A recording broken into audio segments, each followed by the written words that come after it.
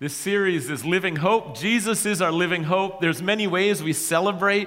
One of them is through stories and baptisms. Last night we had two that were baptized, two people. They're girls in our high school ministry. When you think about the next generation, it was Hannah and Elizabeth making the decision. They grew up in a Christian home, but they've made their own decision to follow Jesus, dedicate their lives to serving Jesus, and we celebrate with them.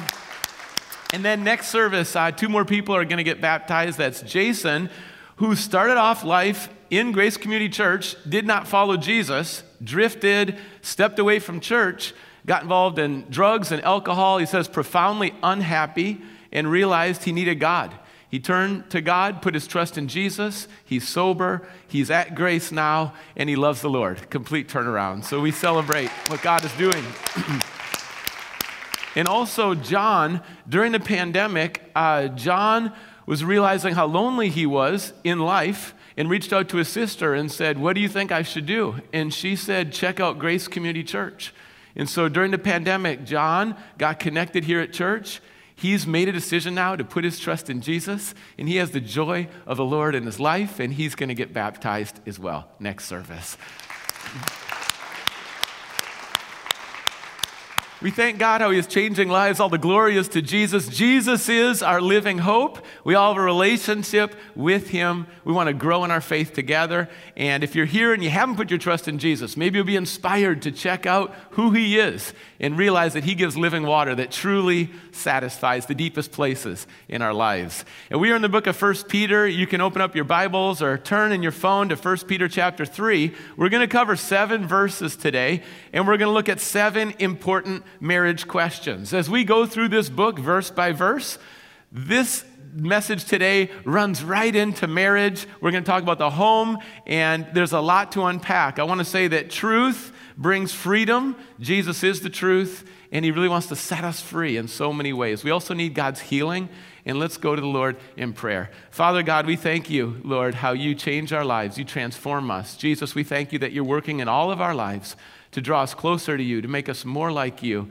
And that's our joy. That's our joy. And God, we pray in our relationships, whether single or married here today, Lord, there's relationships that need your touch, your presence, your leadership, your wisdom, your strength. We pray that you bring healing, restoration.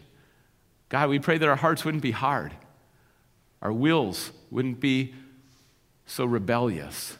But instead, we would say yes to you today in these important relationships. And we pray in Jesus' name, amen.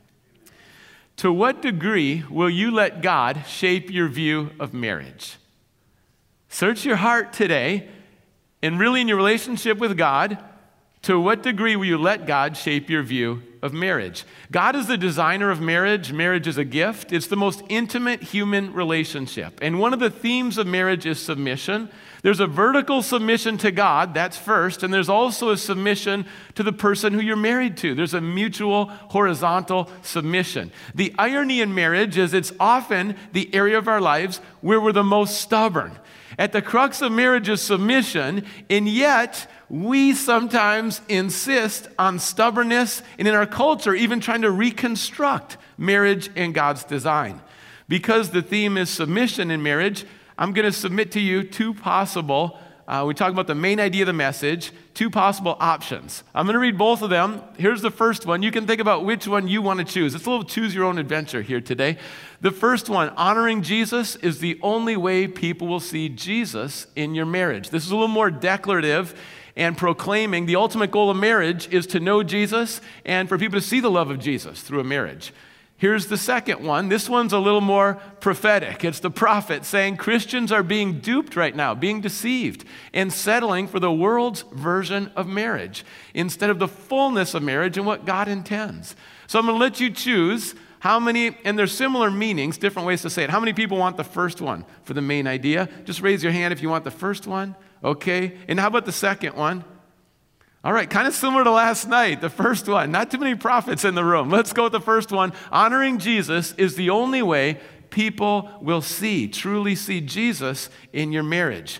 Now, Peter is writing this letter, and Peter's married. He's one of the apostles who's married. He understands marriage. It's not just a theory. He's in a marriage. He understands the highs and lows of marriage, and he also understands what it's like to have God at the center of a marriage. And he's writing to scattered and persecuted Christians, followers of Jesus in these 5 regions in Asia Minor today, northern Turkey.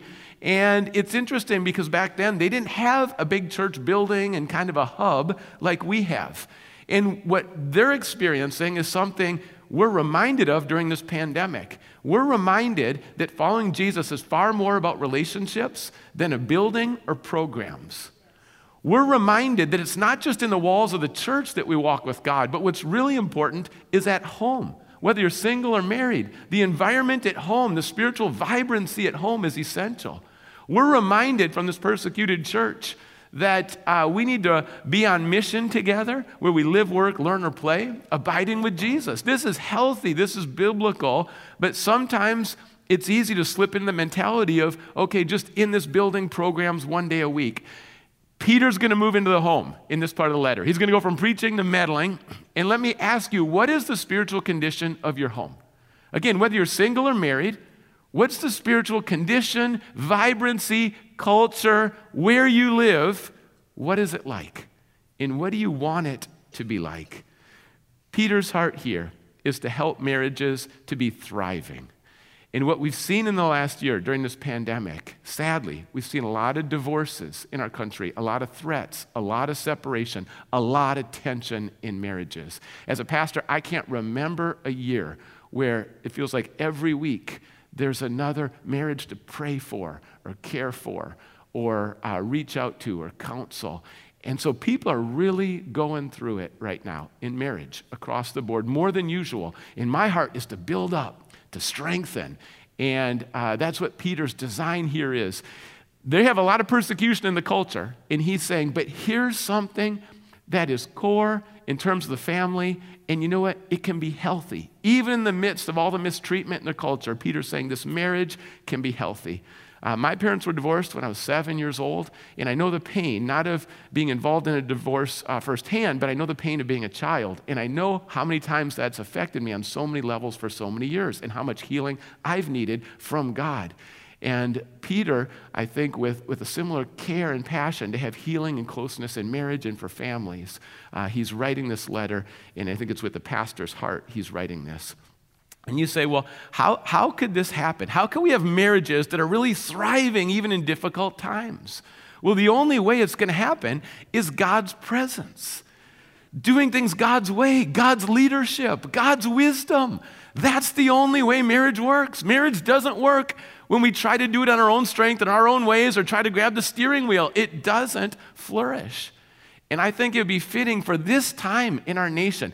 I mean, when you look across the board and say, okay, half the marriages in our country end in divorce, and you look at all the pain, I think we don't need to wait any longer in this area of our lives as a nation to say, God, would you please help us? God, we need you at home. We need you in our marriages. What's designed to be the most intimate relationship, God, we need your help with our preferences, our stubbornness, our sin, our independence, our wills, our critical spirit. We need your help in our home. And I'll tell you, if we have that posture, that humble posture, God heals, God restores. Can't tell you how many couples have come and said, it's over, it's done. And then returning to Jesus, what happens? You return to Jesus, and there's returning to each other. And families are restored that maybe don't want to talk or see each other. There's restoration. And so let's dive into this passage, 2 Peter chapter 3. We're going to start in verse 1. We're going to look at 7 important marriage questions, and I'm going to read the first 6 verses. Wives, in the same way, be submissive to your husbands, so that if any of them do not believe the word, they may be won over without words by the behavior of their wives. When they see the purity and reverence of your lives, that's when they're won over. Your beauty should not come from outward adornment, such as braided hair and the wearing of gold, jewelry, and fine clothes. Instead, it should be that of your inner self, the unfading beauty of a gentle and quiet spirit, which is of great worth in God's sight. For this is the way the holy women of the past who put their hope in God used to make themselves beautiful. They were submissive to their own husbands, like Sarah, who obeyed Abraham and called him her master. You are her daughters if you do what is right and do not give way to fear.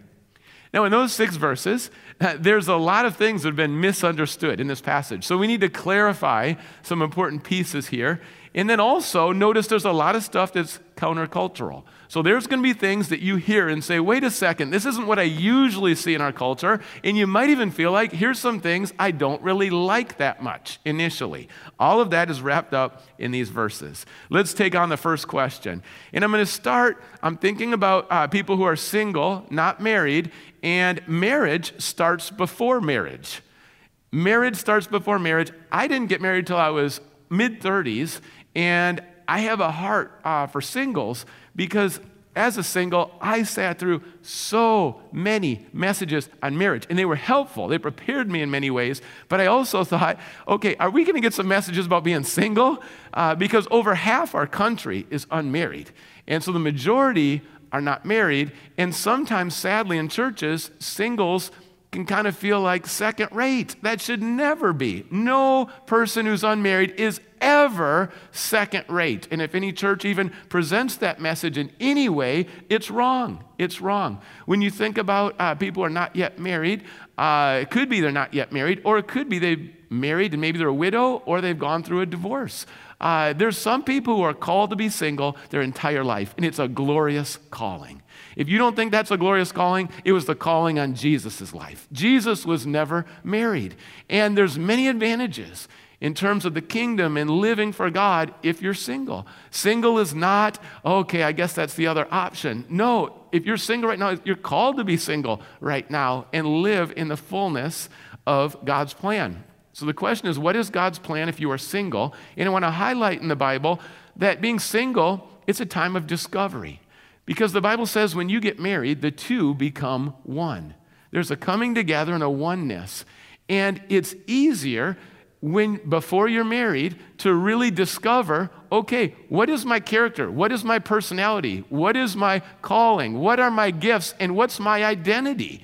Again, I didn't get married till a little later, and that time was helpful for me to realize who I am in Jesus and get secure in my identity before getting married. But there's no certain age you should or shouldn't get married. I'm just saying there are some benefits to being single in terms of discovering who you are and knowing that when you come together as one. Also, marriage brings about some different responsibilities. 1 Corinthians chapter 7. If someone's married, they're thinking about their spouse all the time. What do they need? They're thinking about caring if they have kids for the family. And there's a lot of different people to consider. When you're single, there's a little more single-minded focus on the Lord. That's 1 Corinthians chapter 7. I remember when I was in seminary, there was an advantage of being single because I could focus on Scripture and I could stay up late at night or sometimes travel or serve in different ways, where married families in seminary, they had so many more things they were juggling, and I really got to dive in to some areas being single. So there's discovery, there's focus, there's also a time of conviction. You need to know what you believe before you get married. What do you believe about the Scripture? I hope that before you get married, you know that God's Word is reliable and our true source, and you want to live it. That's an important conviction before you get married. It's an important conviction to say, I want a Christian marriage. I want to do marriage how God says to do marriage. That's a conviction. It was a conviction for me that when I get married, we're going to go to church every weekend. Now you say, well, I'm a pastor. Yeah, that's true. But if I wasn't a pastor, I'd say that was the conviction. The conviction is we're going to tithe in our family. We're going to give a tenth off the top to the church and beyond that and pray about that. But that was a conviction. Our money is going to be the Lord's money, and we're going to give joyfully off the top. There was a conviction that we're not going to sleep together until marriage. And I know the percentages are so small on that conviction, but I'm telling you that's biblical. That's to protect you. That is good if you're single, and trust the Lord with that purity. And don't even come close to crossing that line, and get rid of pornography and just live what you cultivate as a single, you really reap in terms of being married. And so have that time of conviction where you honor the Lord. Ultimately, when you're single and when you're married, here's the key: let the Lord lead. Let the Lord lead. Trust His leadership. Trust His word. And when you do that, there's going to be great fruit. And when you cultivate that, when you're single and you step into marriage, it's hard to just get married and turn on the switch and all of a sudden turn it all around. No, you cultivate it being single, and then you come together. Marriage starts before the marriage. So I wanted to emphasize that from Scripture. Here's the second question, and you probably noticed the word submission. And in your mind, maybe you're thinking, how is submission good? Because when we hear the word submission, it's not something we're usually excited about. It's not something that we think of the positives. To submit means to yield, and when you're driving, you submit frequently. You don't want a collision. You don't want a wreck. You don't want a fender bender. So you yield. You wisely yield. To yield includes respect and joy. Our main submission is to God. That's our primary submission. If we don't submit to God, we're probably not going to submit well to other people.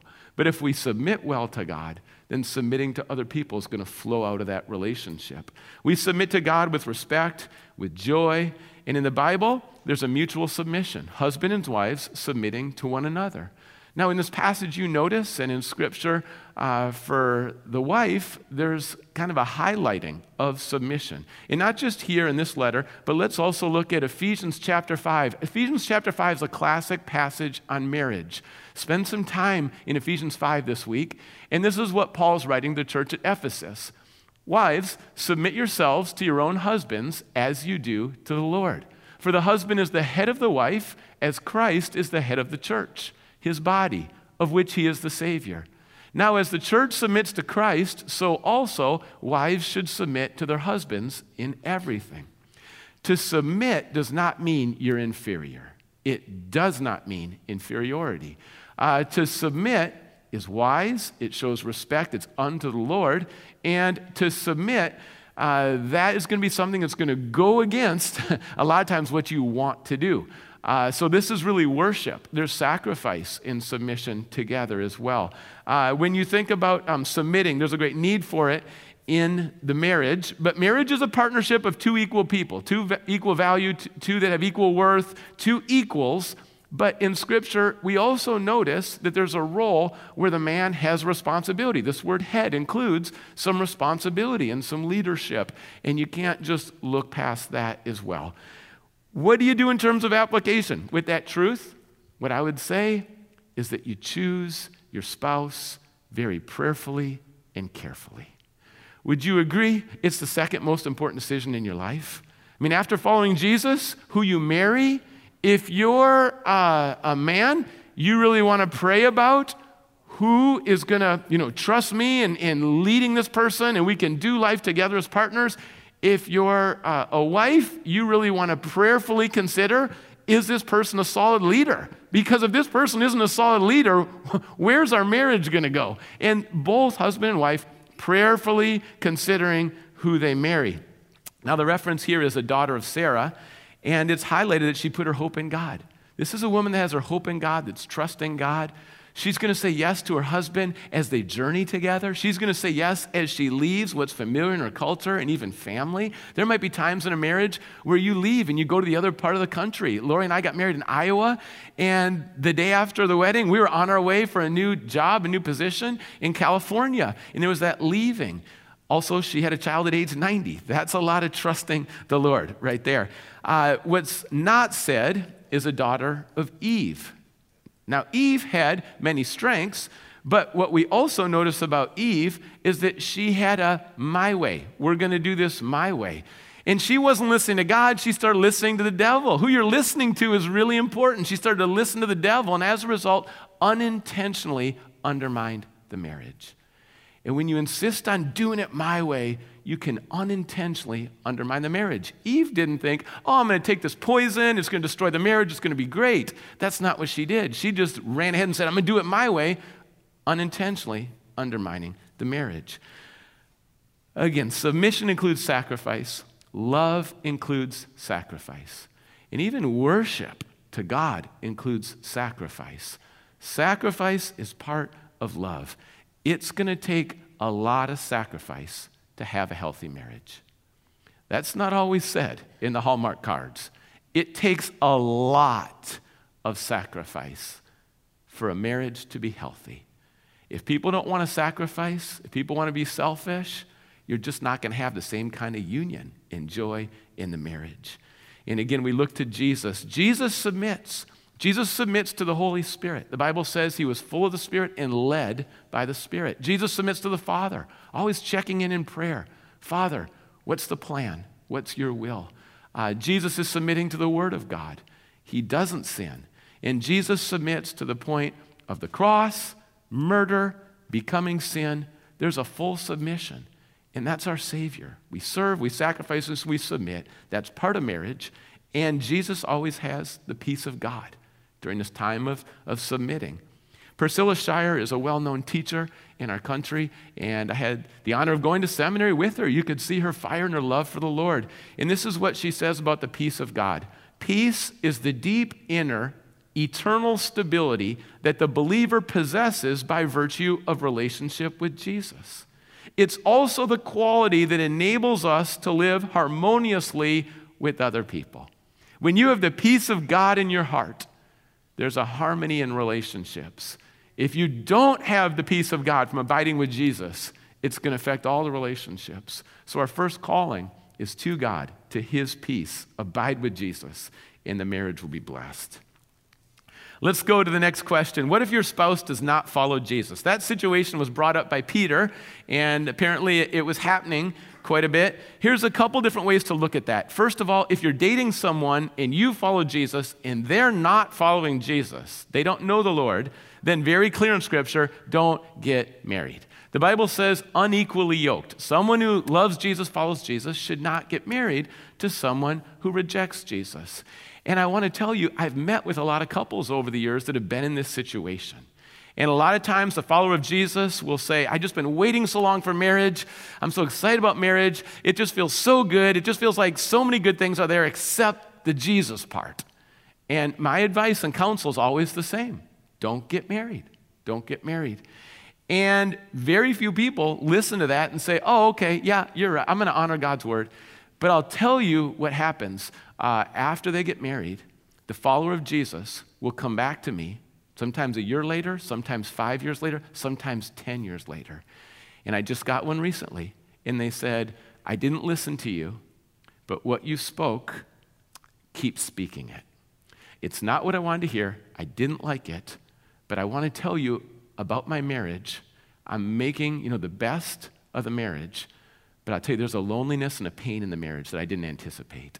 And for Jesus to be first in my life and not be able to share that with my spouse, to not be able to read the Bible together, pray together, worship together, go to church together. In terms of raising the kids are seeing him and the kids are seeing me. And now the kids have to make a decision. Am I going Dad's way or this way? We're not united on this.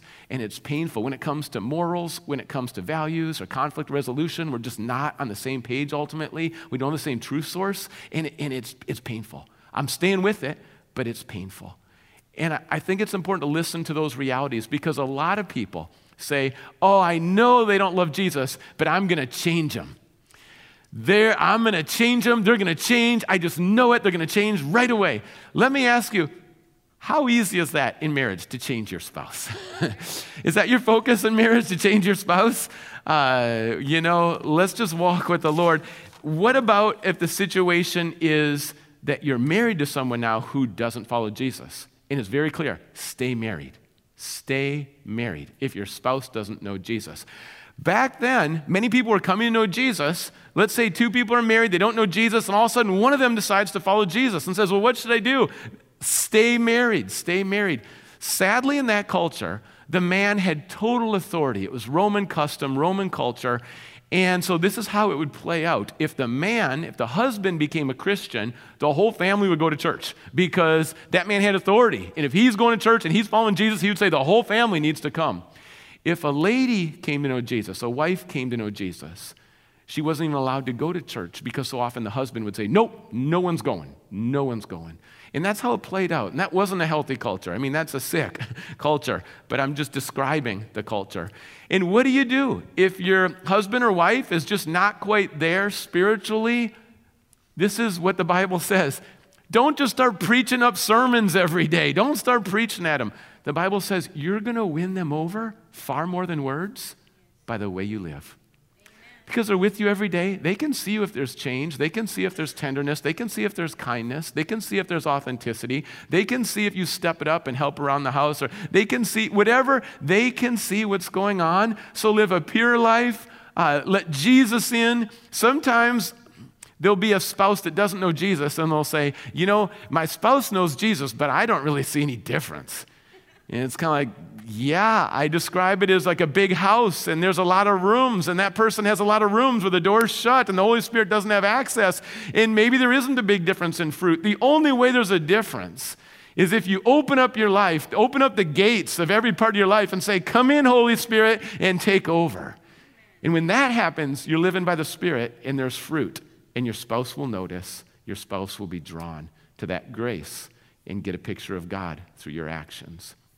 And then one more question that comes, what is true beauty? And Peter's talking about an outer beauty and an inner beauty. Our culture is fixed. Our culture is obsessed and consumed with outer appearance, outer beauty, the money, the products, the time, the sales, the advertising. It's this obsession with the outer appearance, and it's really minimizes the inward condition and the inward beauty. Outer beauty, inward beauty.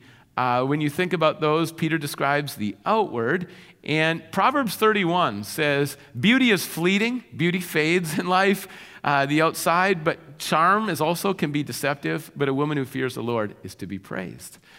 And you say, well, what about outward beauty? Peter describes some options here. These are not wrong. These are just fine. Braided hair? Sure, if you want to braid your hair. Fine clothes. If you got dressed up today, great if you want to do that. Gold jewelry? Sure, you can put on whatever jewelry or gold jewelry. However you want to look on the outside, there's lots of options. It's not wrong. It's not bad. This passage is not a guilt treatment. If you got dressed up today, that's just great. That's just great. That's just fine.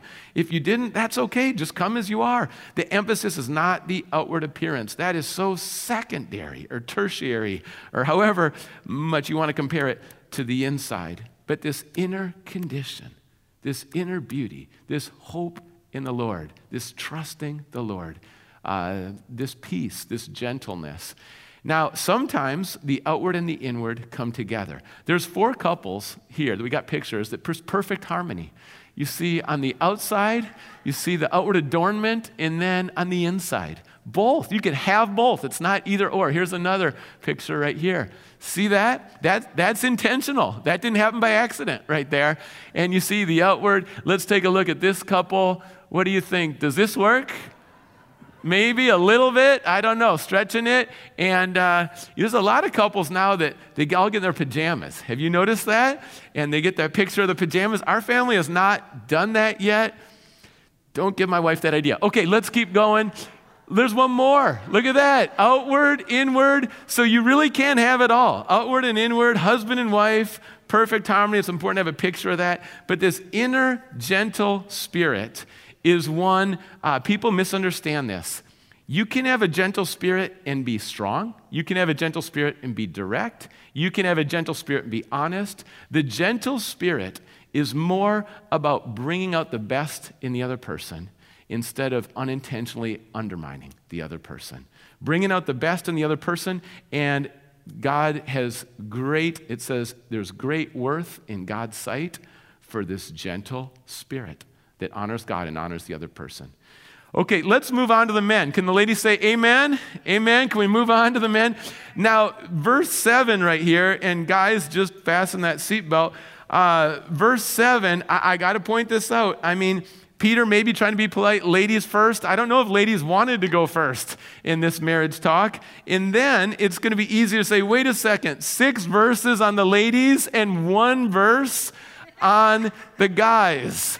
And sometimes love doesn't count, but I noticed that. I didn't miss that. And then also questions. Ladies, you're thinking, well, we just had several questions. The guys are going to get several questions?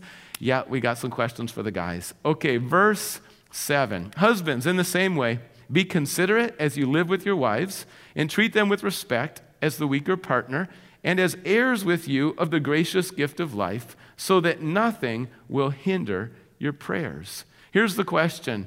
Men, how are you being considerate? How are you being considerate? God has wired every man to be tender and to be tough. Right? We see it with Jesus. He's tough and he's tender.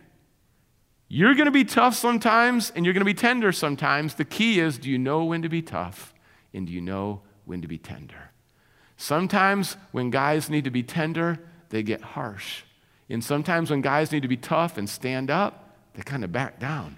So when are we tough? When are we tender? This word considerate, katagnosin, means according to knowledge. Another way of saying that is be a man of understanding. What does that mean, to be a man of understanding? It means to enter in emotionally and relationally, to do that daily, to be connected on emotional and relational level, to understand. Here's the truth of the Bible, that wives want to be pursued. They want to be desired. They want to be known. They want to be cherished. They want to be drawn out. They want to be valued, and they want to be loved. They want to feel that oneness in that connection. And this is convicting as I'm describing it, but I can't help to go back to Adam and say, well, what did Adam do? If Eve was unintentionally undermining, what was Adam doing? Adam was neglecting his wife. In Genesis, you say, where's Adam? Where's Adam? He's not there. Adam's not there. And the temptation for husbands is to neglect their wives in different ways and not treat them in the wonderful way that God cares about them so much. And if you ask wives, how are things going? The ones who are in the most pain will say, I feel alone. I feel alone. That my husband's doing his world, he's off chasing what he chases, and we're not doing it together. I feel alone. Husbands, it's side by side, and it's also face to face. It can't be just a program at home. It's got to be that connection. Ephesians chapter 5, starting in verse 25, says, husbands, love your wives, just as Christ loved the church and gave himself up for her to make her holy, cleansing her by the washing with water through the word, and to present her to himself as a radiant church, without stain or wrinkle or any other blemish, but holy and blameless. In the same way, husbands ought to love their wives as their own bodies. He who loves his wife loves himself. There's a sacrificial love that's daily. There should be daily sacrifices. And then also there's a leadership there, talking about the word and getting into the word as well. For a man, unselfishness. That when you wake up in the morning, you're thinking about what's best for my family. Not just what do I have to do and what am I going to go after today, but what's truly best today for our family. That's the mindset. And there's one word that maybe caught your attention here. It says that your wife is the weaker. And what does that mean? Because that sounds kind of offensive, right? Like, what does that even mean?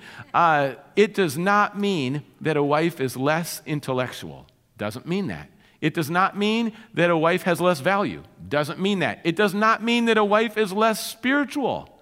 Doesn't mean that. And he says, well, what does it mean? And I'll say, I don't know exactly what it means. But this is what, when you look at the Bible scholars, some say it's more of a physical piece. Like if you look at records right now, bench press, 100-meter dash, okay? The men have a little more, lower score, I guess, for races, lower time. So some say it's a little more in the physical realm. But others would say in that culture, a woman was more vulnerable.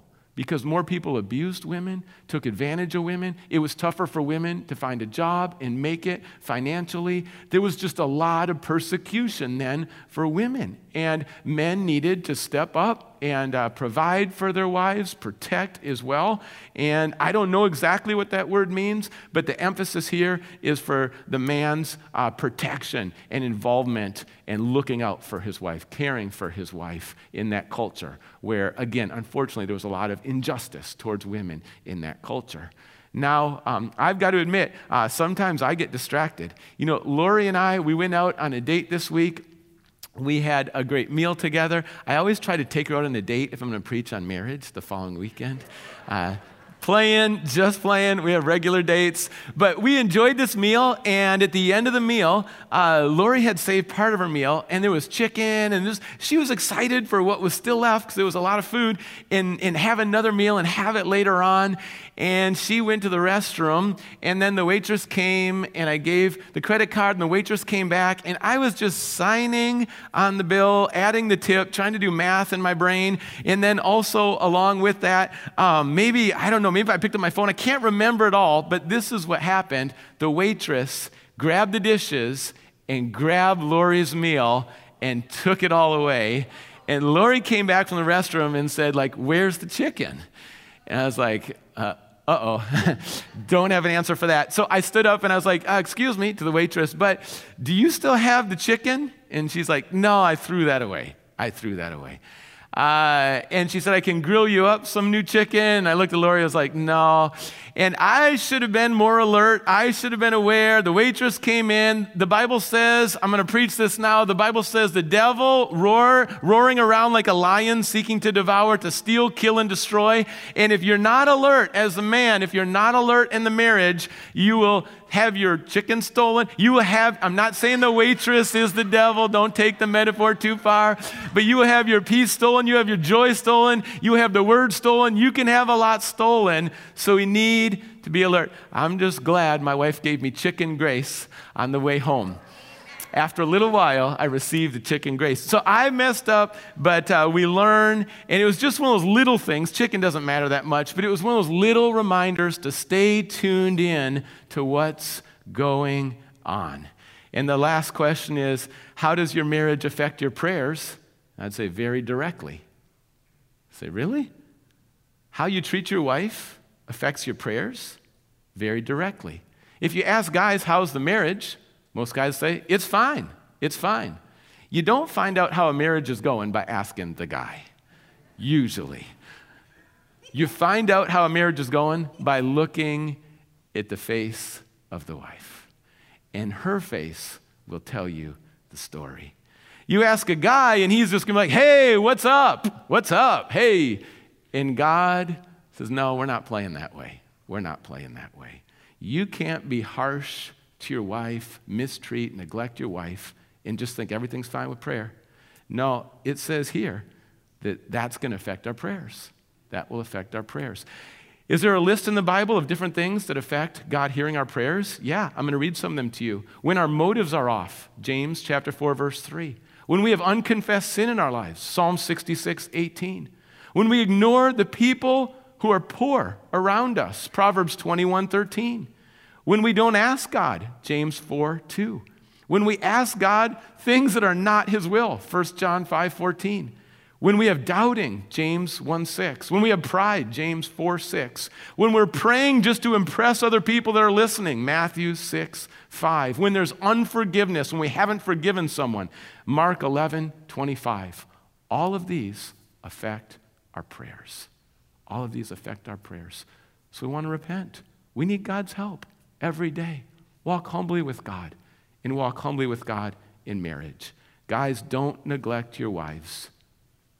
Sacrifice, don't be selfish, seek God together, lead spiritually, lead well. You say, what is a Christian marriage? A Christian marriage is a covenant, and it's also a culture. I look at verse 8 and I say, this is the culture. This is true in all our relationships. So many truths in marriage are true in all our relationships. Finally, all of you live in harmony with one another, be sympathetic, love as brothers and sisters, be compassionate, and be humble. A Christian marriage, and I ask couples in premarital counseling, I ask them, that's the question I always ask, do you want a Christian marriage? And some of them say, no, we don't. Okay, I don't think I'm your guy then, because that's what I do. And then if you do want a Christian marriage, let's talk about what a Christian marriage is. It's a covenant. A Christian marriage is more about holiness than happiness. It's more about seeking Jesus and having him first than it is just a feeling of being happy. A Christian marriage is more about we than me, and that's intentional in a lifestyle. A Christian marriage is more about commitment than feelings. It's a covenant for life. A Christian marriage is also more about love than the law. We need love. That's our greatest need. So a Christian marriage. There's a story, Stuart and Jill Briscoe have been teaching about marriage for a long time throughout our country. They've been married for 50 years. I met a couple last night, or I know a couple in our church last night, 49 years. So we learn from people who've been married a long time. And Stuart and Jill go back to their dating, and they realized they were attracted to each other because they were kind of opposite, and sometimes opposites can attract. Jill's take on life is a little more of like she knows the details. Is this going to work? There's some caution. Oh dear is her phrase.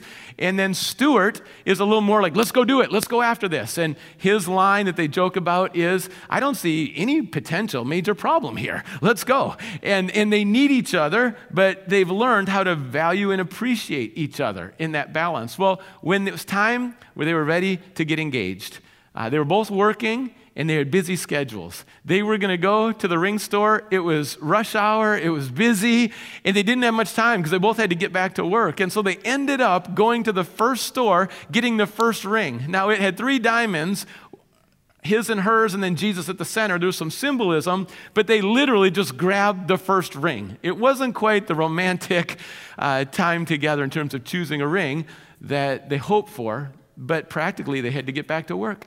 And Jill thought, all right, that's all right, because, Stuart, with his words, he probably has something he's going to say, so eloquent, it's just going to warm it up.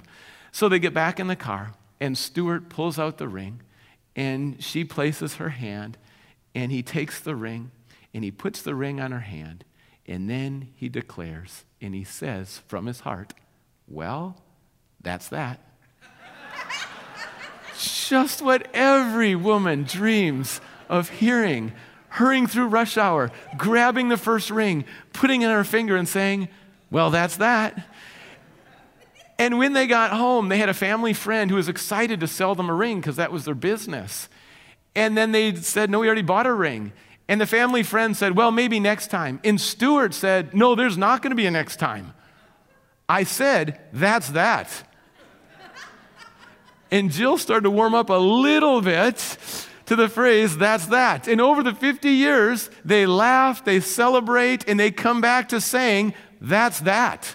Meaning, this is commitment, the two of us, to sacrificially love each other and have Jesus at the center for the rest of our lives. If we're ever tempted to go any other direction, no, that's that.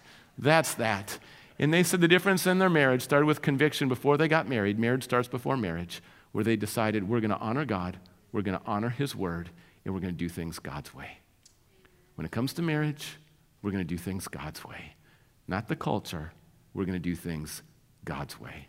I encourage you today with these 7 questions, don't cut and paste. That's what the culture does. Cut and paste this passage. Don't cut and paste. Just copy, send, enjoy, abide. And you know what you realize? This really works. This really works. When 2 people are committed to each other in the man, leadership, serving, sacrificing, and the woman trusting and respecting her husband, this works. And the joy of marriage, this works. God's plan works. I'm going to invite the praise band to come back up right now. We're going to worship together. But I want you right now as they come up, just in the stillness, in the quietness, to talk with God, to listen to God. This might be the most important area right now in terms of your life and trusting God. To move away from stubbornness, to move away from selfishness, to move away from unintentionally undermining, to move away from neglect, and to recommit. And with that recommitting, there's a healing that comes. Recommit to God, to trusting God. Recommit to His word. Recommit to living for the glory of God as a single. Recommit your marriage. Recommit to living for Jesus in your marriage. To forgive one another, for healing, for closeness, for tenderness, for unity in the marriage. What is God speaking to you today? What is God saying to you? You're calling right now to be single. You're calling to be married. What is He saying about focus, unselfishness? God, we lay our lives before You in worship. Our lives are not our own. They're Yours. Jesus, our lives were bought at a price. We want to honor You, Jesus. Come with healing. Come with hope. Restoration today. God, restore what's been fractured and strained. Restore today, God, a vision of what marriage is. Restore purity for singles when the culture says purity is impossible. Lord, we're listening and we're praying. We're praying for our families. We're praying for our church family. We're praying for singles and married couples to get along so well as brothers and sisters. We're praying for generations. We're praying for kids. We're praying for grandkids today, God. We're praying for Auburn, God. We're praying for our nation and the healing we need. We're asking, we're crying out, God. Come into this part of our lives that we so often make a mess of. Come forgive, we ask. Please forgive and restore. In Jesus' name, amen. Yo, subscribe to YouTube channel. Subscribe to this channel.